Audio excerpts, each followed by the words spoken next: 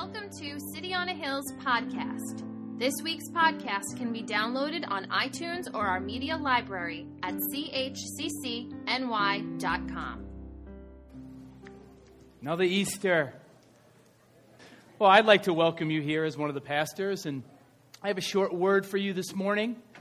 And I wanted to start out with a couple of thoughts about hope. And that's basically the theme of the message this morning. And there are two types of hope.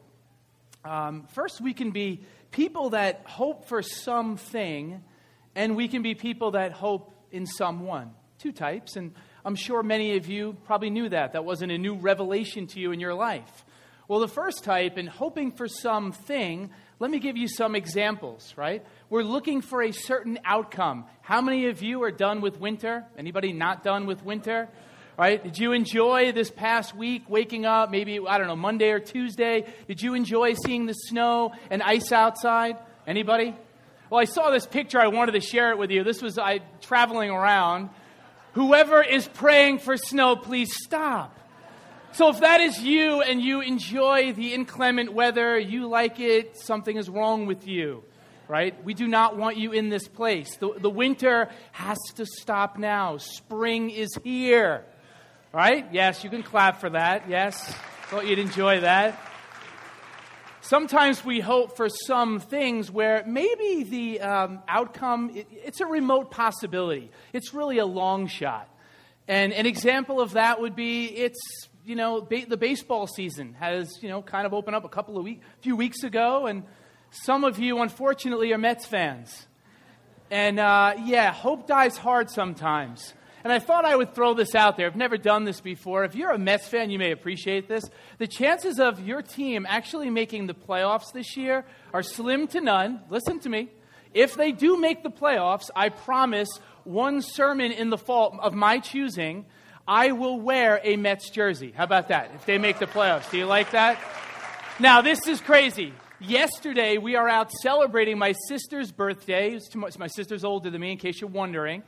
And this is what my wife puts my son in. The senior pastors, Pastor Joe and Linda, they bought my son, their grandson. This is the jersey they bought him, right? There's Jameson, he's out wearing that jersey, yes. So I told him last night, I said, hey, son, if you want to be mocked and ridiculed, you want people to laugh at you your entire life, you wear that jersey. Or you can wear a Yankees jersey, right? Yeah, you can clap for that too.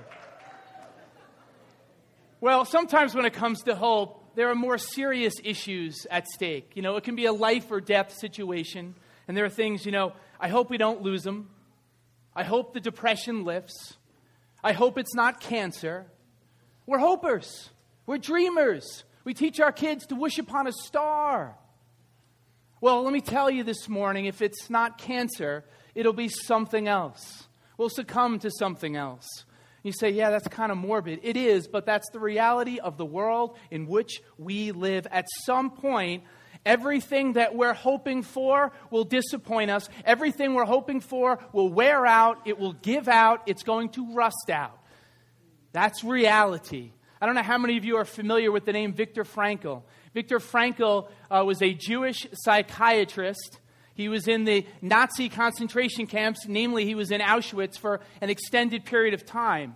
He wrote a riveting memoir, I highly recommend it to everybody in here, Man's Search for Meaning in This World, where he looked at people. He lost his pregnant wife, he lost his parents, he lost his brother, he lost everybody around him. And when he got out in 1946 and writing this memoir, he wanted to look at why were some prisoners in the death camps, why did some of them shrivel up basically and die? Why did they wither away? And why were there other prisoners who were able to stand strong in the midst of very harrowing, tumultuous, just horrible circumstances? And this captivated me the first time I read it. He said, life in a concentration camp exposes your soul's foundation. Only a few of the prisoners were able to keep their full inner liberty and inner strength. Life only has meaning in any circumstances if you have a hope that suffering, circumstances, and even death cannot destroy. I want to ask you this morning, what are you ultimately putting your hope in? Are you putting your hope in your job, your finances, success, health, your family? All good things. Listen, hear me, all good things. But is that what you're putting your ultimate hope in? Because when the scaffolding of life is taken away, you see, there is a deeper hope. And I want to talk about your foundational hope. When all of the hopes in the world disappoint you, what can you ultimately lean on where, as Frankl says, that nothing, even death, cannot destroy it? What is that for you?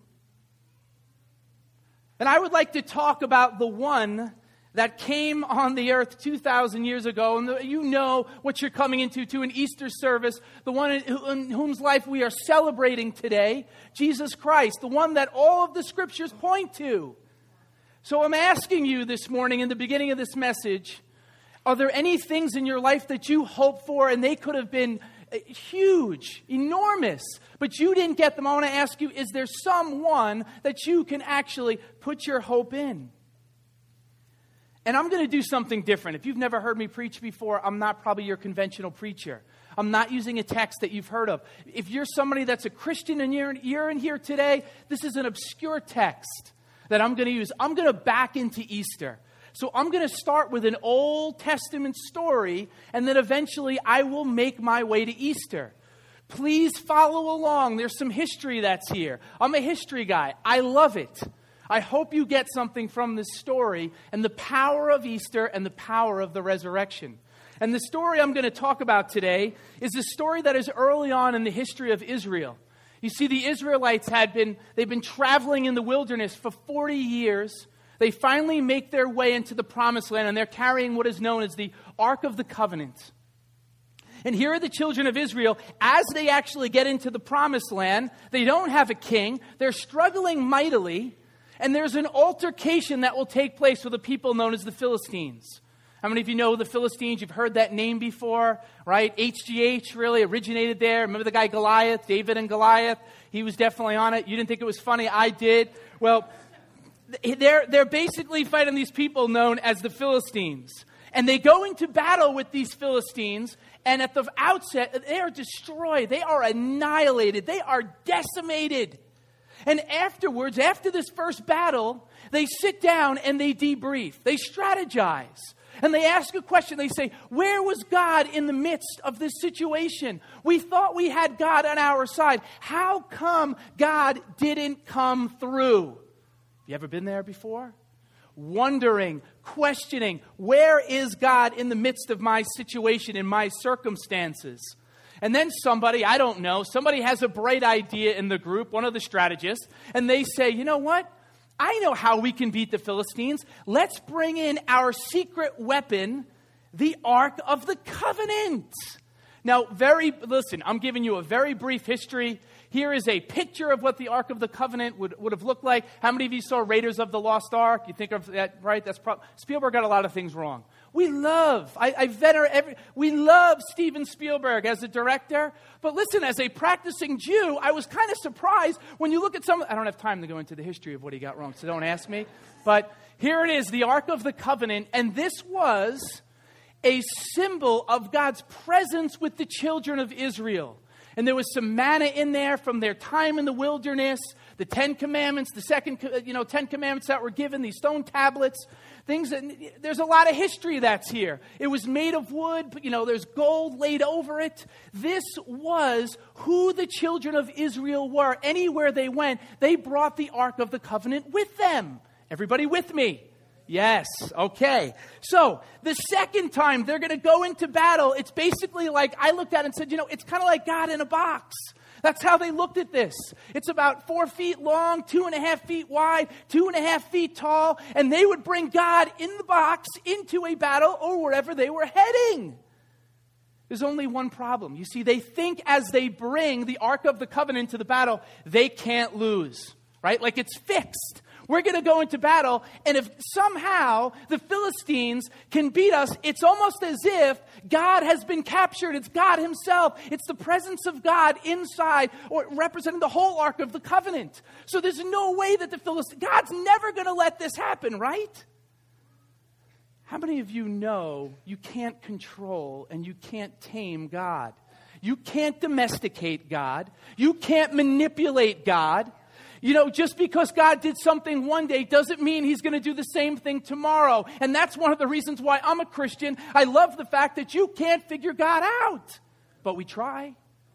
Don't we? Don't we try? We try real hard. And there's an odd theology behind this. And I want to mention a theologian. Some of you may have heard of him. His name is Homer Simpson. How many of you know who that is, that great theologian?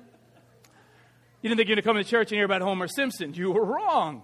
Well, there's an episode some years ago where Homer Simpson donates money to a PBS fund drive, right?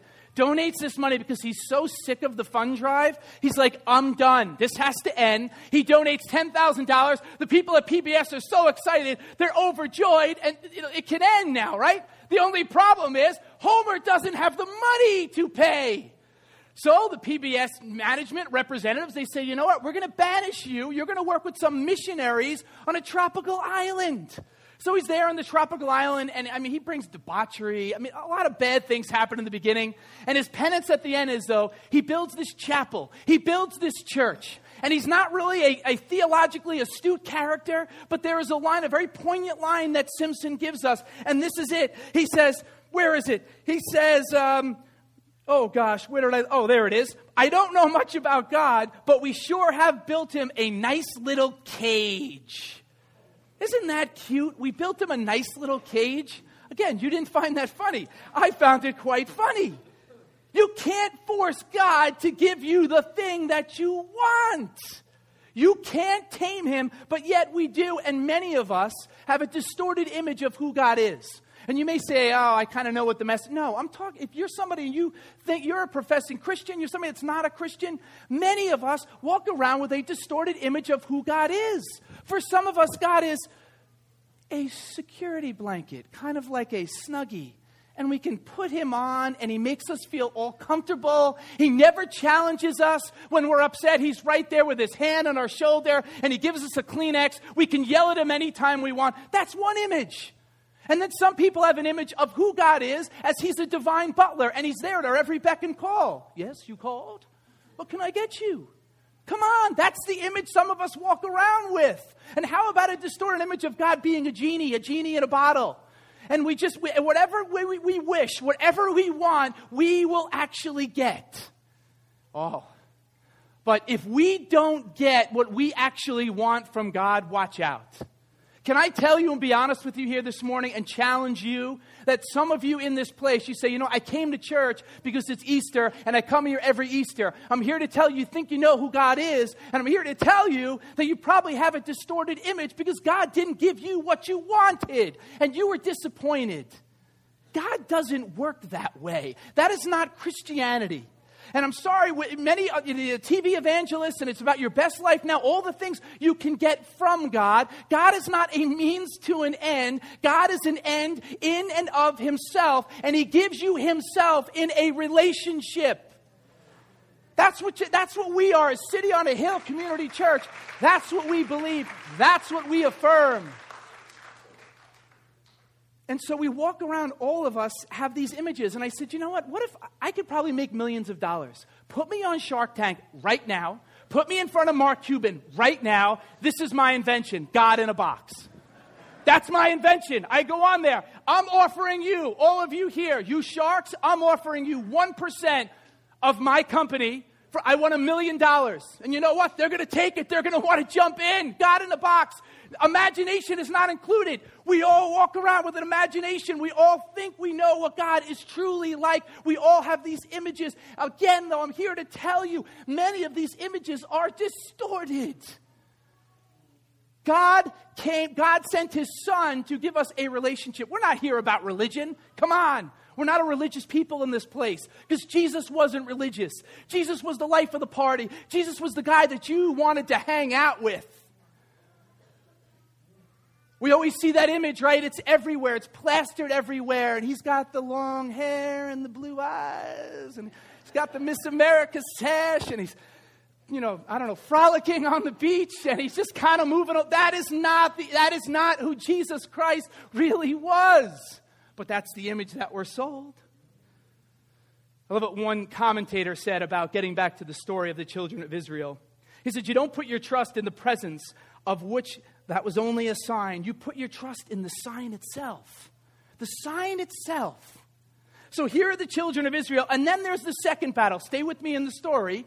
So the first battle, I said they got annihilated. Here is the second battle. They lose 7 times more people in the second battle when they bring in the Ark of the Covenant into the battle. Right?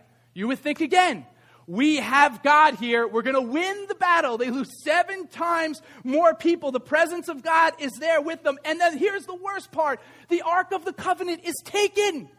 Can you imagine? The children of Israel, your history, everything is all about the Ark of the Covenant, God's presence, and it's taken from you.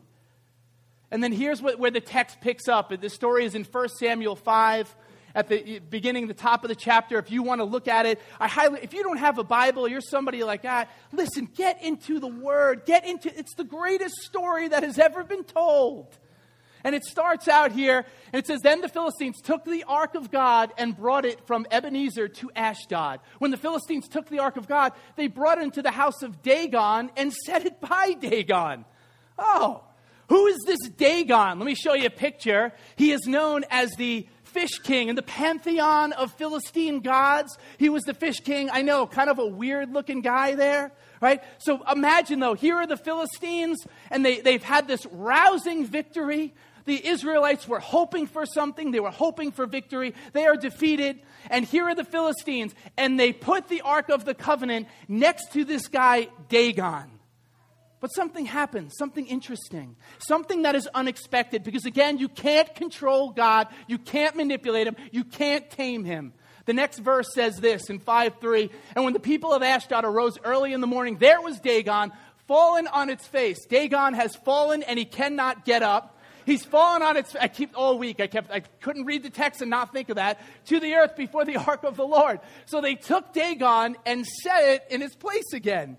Okay, Dagon, you fell. Let's put you back, dust you off and put you back. Now, if I was living among the Philistines, I would have launched a huge investigation. I would have probably thought I would have picked teenagers like myself when I was a teenager. I would have thought that some of them probably broke in and they wanted to play a little prank and they moved Dagon, right? That's what you're thinking after the first day. Well, then comes the second day. This is the best part. And when they arose early the next morning, so after night number 2, there was Dagon. You can imagine Dagon, he's left right alone with the Ark of the Covenant that first night. And he's like, here we go again. They're going to leave me alone. They're going to turn the lights off, right? What's going to happen tonight? So there he is. He'd fallen on his face to the ground before the Ark of the Lord, the head of Dagon, and both the palms of its hands were broken off on the threshold. Only Dagon's torso was left of it. Therefore, neither the priests of Dagon nor any who came into Dagon's house tread on the threshold of Dagon and Ashdod to this day. I can understand that. I don't blame them. Did you ever see Monty Python and the Holy Grail? Don't you think of that like the stump? Remember that first scene? He's like, come back here, I'll bite you. Remember that? Remember that movie? Yeah, somebody like, hey, like, you're starting to wake up. Come on, stay with me. Yeah, that's what I'm thinking here. Look at this. The guy's arms are cut off like he's decapitated, and he's there. What are you doing if you're the Philistines? You should be pretty afraid at this point. How do you account for this? Friends, there's a God that is at work behind the scenes. You see, the interesting thing about this story and the greatest story ever told, I would love to know what really happened that night. I would love to know, but the text doesn't tell us. But all I know is that it's a 3-day story, and the first day, the text tells us, is a pretty dark day. It's pretty dark, and there's a lot of silence, and there's a lot of mystery, and there's a lot of ambiguity, and you don't really know what's going on. The first day, yes, is very dark. And then there's a very poignant part in the story I have to tell you. It was from the preceding chapter. And there's a priest, after the Ark of the Covenant was taken, the priest's name is Eli. Eli and his 2 sons will both die. Their daughter-in-law, in birth, she's going to die. And in birth, she's going to have a son. She is going to name the son Ichabod. Ichabod. That means, in Hebrew, the glory is gone. And there are 2 words I want you to see from this story today. That first one is Ichabod. It's kind of like a theist and an atheist. Like you just add that one letter to it. Somebody that's an atheist doesn't believe in God. Well, Ichabod is the glory is gone. Kabod, a foundational word in Hebrew, means God's glory. Glory. She wants to name him Ichabod because she's saying the Ark of the Covenant is gone. This story's over. In the words of Mel Blanc, that's all, folks. That's it. Game over. The fat lady has sung. There's nothing left to happen here today. Just name him Ichabod because when he gets older, I want him to know and understand that God is gone. God didn't care. God didn't see us. God was silent. But I'm here to tell you, the story wasn't over. It's a 3-day story. And so the story moves on the third day. You know, I said to you, the first day, you see how dark it really is. Heaven is silent. There's no hope. There's no glory. How many of you know Silent Saturday? We don't talk enough about the silence. We don't talk enough about Saturday. I was reading an article, the cover of Time magazine. I don't agree with everything that was theologically stated in the article. I just happened to read it last night. It's the cover story right now. And it's Finding God in the Dark. Let There Be Night was it's the name of her latest book. I want to read it. And again, I'm not espousing everything I don't agree with everything that was presented in the article, but the author talked about this one scholar, and he said, she brings up a great point, that the resurrection happens in a dark, dungy cave. We come and we celebrate Easter, and there are beautiful flowers. You're dressed in, your best clothes. Everybody's happy, but remember what happened on that Saturday, and it was silent. And heaven is silent, and people don't know. But listen, you are here, you serve, or if you don't know. There is a third day God that is out there. And look at some of the stories in Scripture. You see the first one here with Moses talking to Pharaoh. This is Joseph. The first one here with Joseph, a hero from the Old Testament. And he's talking to the cupbearer, and he says, listen, in 3 days, Pharaoh will lift up your head and restore you to your place, cupbearer. In 3 days, that's going to happen. How about the next story here? Moses, in dealing with Pharaoh, the God of the Hebrews has met with us. Please, let us go 3 days' journey into the desert and sacrifice to the Lord our God. Here's one more. Joshua, in the beginning, going into the promised land. Pass through the camp and command the people, God, saying, prepare provisions for yourselves, for within 3 days you will cross over this Jordan to go possess the land. You are here today. We are here today to talk about a God of the third day, not the first day when it looked really dark and it looked like there was no hope, not the second day when it seems silent too. Heaven is silent. Nobody knows. People are despondent. People are dejected. I'm talking about the third day. Do you know about the God that came on the third day? Do you know who that is? Do you know him? And the third day it's a technical expression, waiting for deliverance. That's what it technically means. We're waiting for one to be delivered. And I'm here to tell you too, delivery came in a way that was unexpected. The deliverer came 2,000 years ago. Look what it says here in John 1:14. And the Word became flesh and dwelt or tabernacled among us, and we beheld his glory, his kabod, his glory. Of who he was, the glory as of the only begotten of the Father, full of grace and truth. But he came in a way that the people didn't expect. And let me tell you, Jesus Christ could not be tamed. The religious leaders tried to tame him. The Pharisees did. The Sadducees did. They couldn't. All of the politicians, they tried to tame him. The zealots tried to tame him. Nobody could tame this one man called Jesus Christ. And they lashed him because they couldn't manipulate him and they couldn't control him. And then they pierced him in his side with a sword. And then they said, we're going to hang you on a cross. And then when he died, they put him in a tomb. And they said, that's it, folks. The game is over. Ichabod, the glory is gone. That's the way it looked on the first and second day. And there is Pilate there on that second day. It didn't look good. And there he is. And he puts a soldier in front of the tomb, right? They roll the big stone in front. And he puts that soldier there. And he's like, I don't know much about this Jesus movement. I don't really care much about him. But we sure have built him a nice little cage, haven't we? That's what they thought they did. They thought they could put him in a cage and it was the end of the story and the movement would dissipate and nobody would talk about it for the rest of history. Yeah, we built him a nice little cage. Jesus just wasn't a cage kind of guy. You couldn't tame him. And you know what? He set everything right between God and man. All of our efforts to do right, to be good enough, to make it on our own, Jesus said, you don't have to do that anymore. I'm going to do it for you. How about you? Are you still trying hard? Still trying hard to get there? How about your ladder? Is it against the wrong wall? Is it against success or money or achievement? All the things the world has to offer. Again, not bad things, but put in their right place. One day they're going to be gone. They're going to leave. You're not going to have them. And what will be left? What will be our enduring, our foundational hope? That's the message here today. And so the third day is God's day. Are you ready? You've been kind of quiet today, but here is the good news, because the third day is the day when prisoners of Pharaoh get set free. The third day is when the people move to the mountains and the mountains shake and the rivers are parted and they enter the promised land. The third day is when young harem girls like Esther, they go before a king and they say, if I perish, I perish. The third day, you know what the third day is? It's like a prophet Jonah. And Jonah says, yeah, you know what? I'm going to leave. I don't want to go to where God wants me to go. He gets swallowed by the belly of a fish. And God says, I'm going to drop you off at a seaside port. I'm going to spit you out by this big fish. You know what? That's what God does on the third day. On the third day, God takes God's idols like Dagon and they come tumbling down. On the third day, stones are rolled away. On the third day, there was a carpenter, an itinerant carpenter, a penniless carpenter from Nazareth. Can anything good come from Nazareth? Yeah, I think so, because we're in a church 2,000 years later still talking about it. People have tried to squelch the movement, but they can't, and they can keep trying.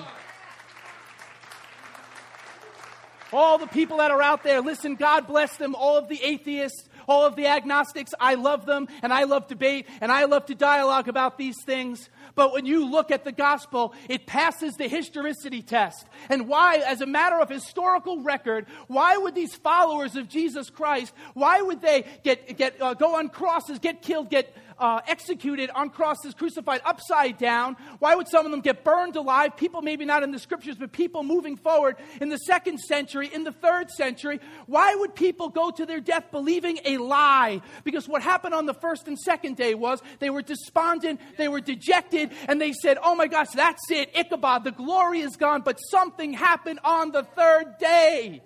You know what happened on the 3rd day? They met the resurrected Lord. Have you met him? Not do you know about him, have you met him?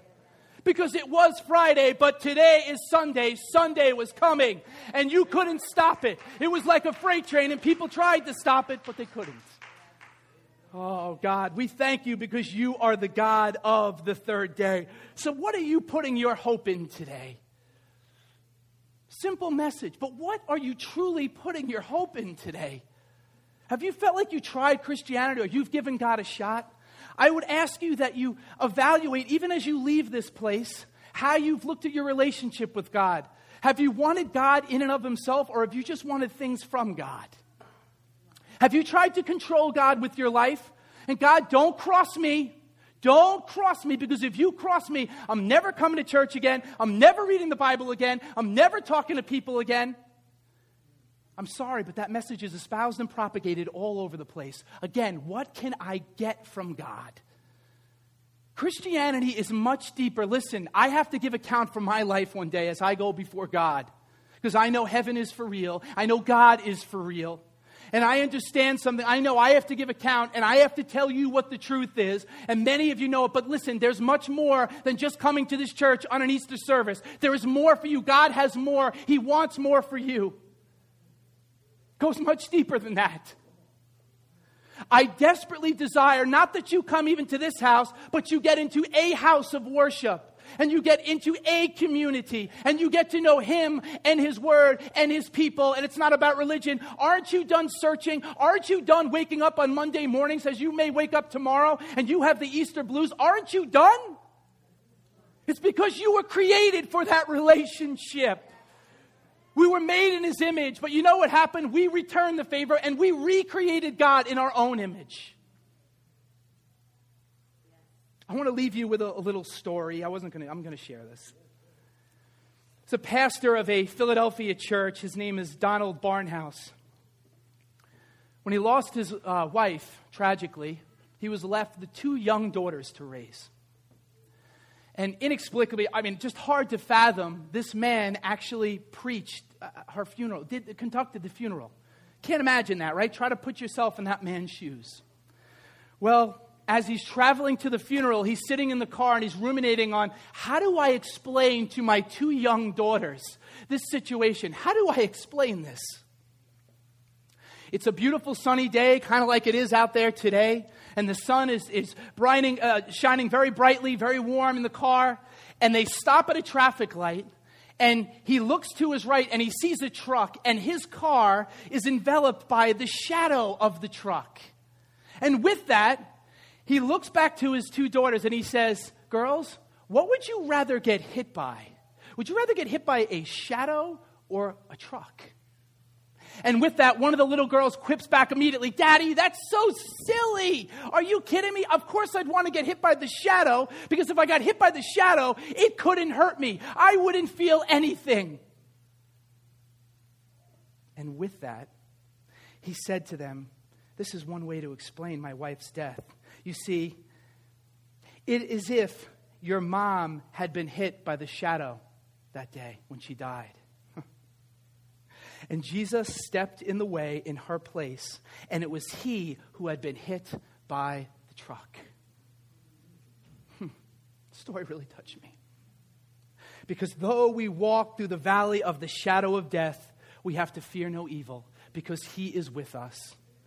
The truth of the gospel is, because of what happened 2,000 years ago in that tomb, that he was raised from the dead, you and I can believe and know beyond a shadow of a doubt that we will be with him. We are eternal beings, friends. Don't be mistaken. Don't walk out of this place and believe that when life's over, that's it. No, we are eternal beings, and death is basically a conveyor belt that will take us from one realm of existence to another.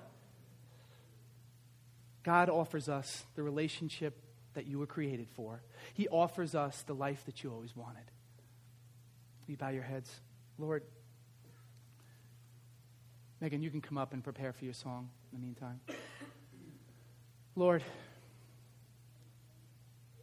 we thank you for this Easter. Lord, may we become real Easter people. Lord, may we not just celebrate your resurrection power this day, or we wait till next year, Father, to talk about it, to come to church. May we be a people, Lord, that celebrate it every single day. I thank you for how you spoke to this church and your people during the Lenten season. But Father, move on hearts even as people leave this place. Reveal yourself to them, Lord, through nature, through other people as they look into the eyes of another person, Lord, through circumstances and situations. But Father, I ask that people that are hoping for something, Lord, and they realize that one day they're going to lose it or they didn't get what they wanted, that they can truly put their hope in you, someone. Nothing can ever, ever take that away from them. And if that's you as you're sitting here, if you have any questions as you leave this place, or just talk to God even right now. I don't believe, I'm not asking you to raise your hand. I'm not putting you on the spot. I don't believe in that. But I'm asking you in your heart of hearts that you talk to God right now. Tell him exactly where you're at. And if you're a Christian and somebody that you're like, I already know the Lord, then tell him in your heart, where are you right now? Has God become a means to an end? Have you tried to control him and tame him? Or has your life just been so safe? Is your God too safe this morning? I pray that you work that out. Amen. And I want to, Scott, if we could put that PowerPoint back up, that last slide. I just wanted to let you know what we're going to be doing next week. I'll be preaching most of the series.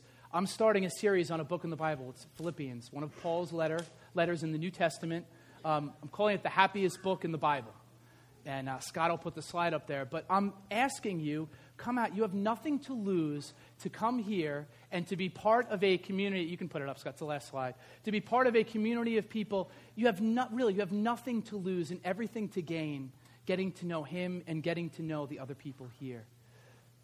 There we go. Happiest book in the Bible. So I urge you, I hope you come out. It is a wonderful book. We are going to go deep. We're going to have fun. It's going to be applicable to your life, and we're going to continue to talk about that word, hope. I have some good stuff in there. I'm excited, so I hope you come out.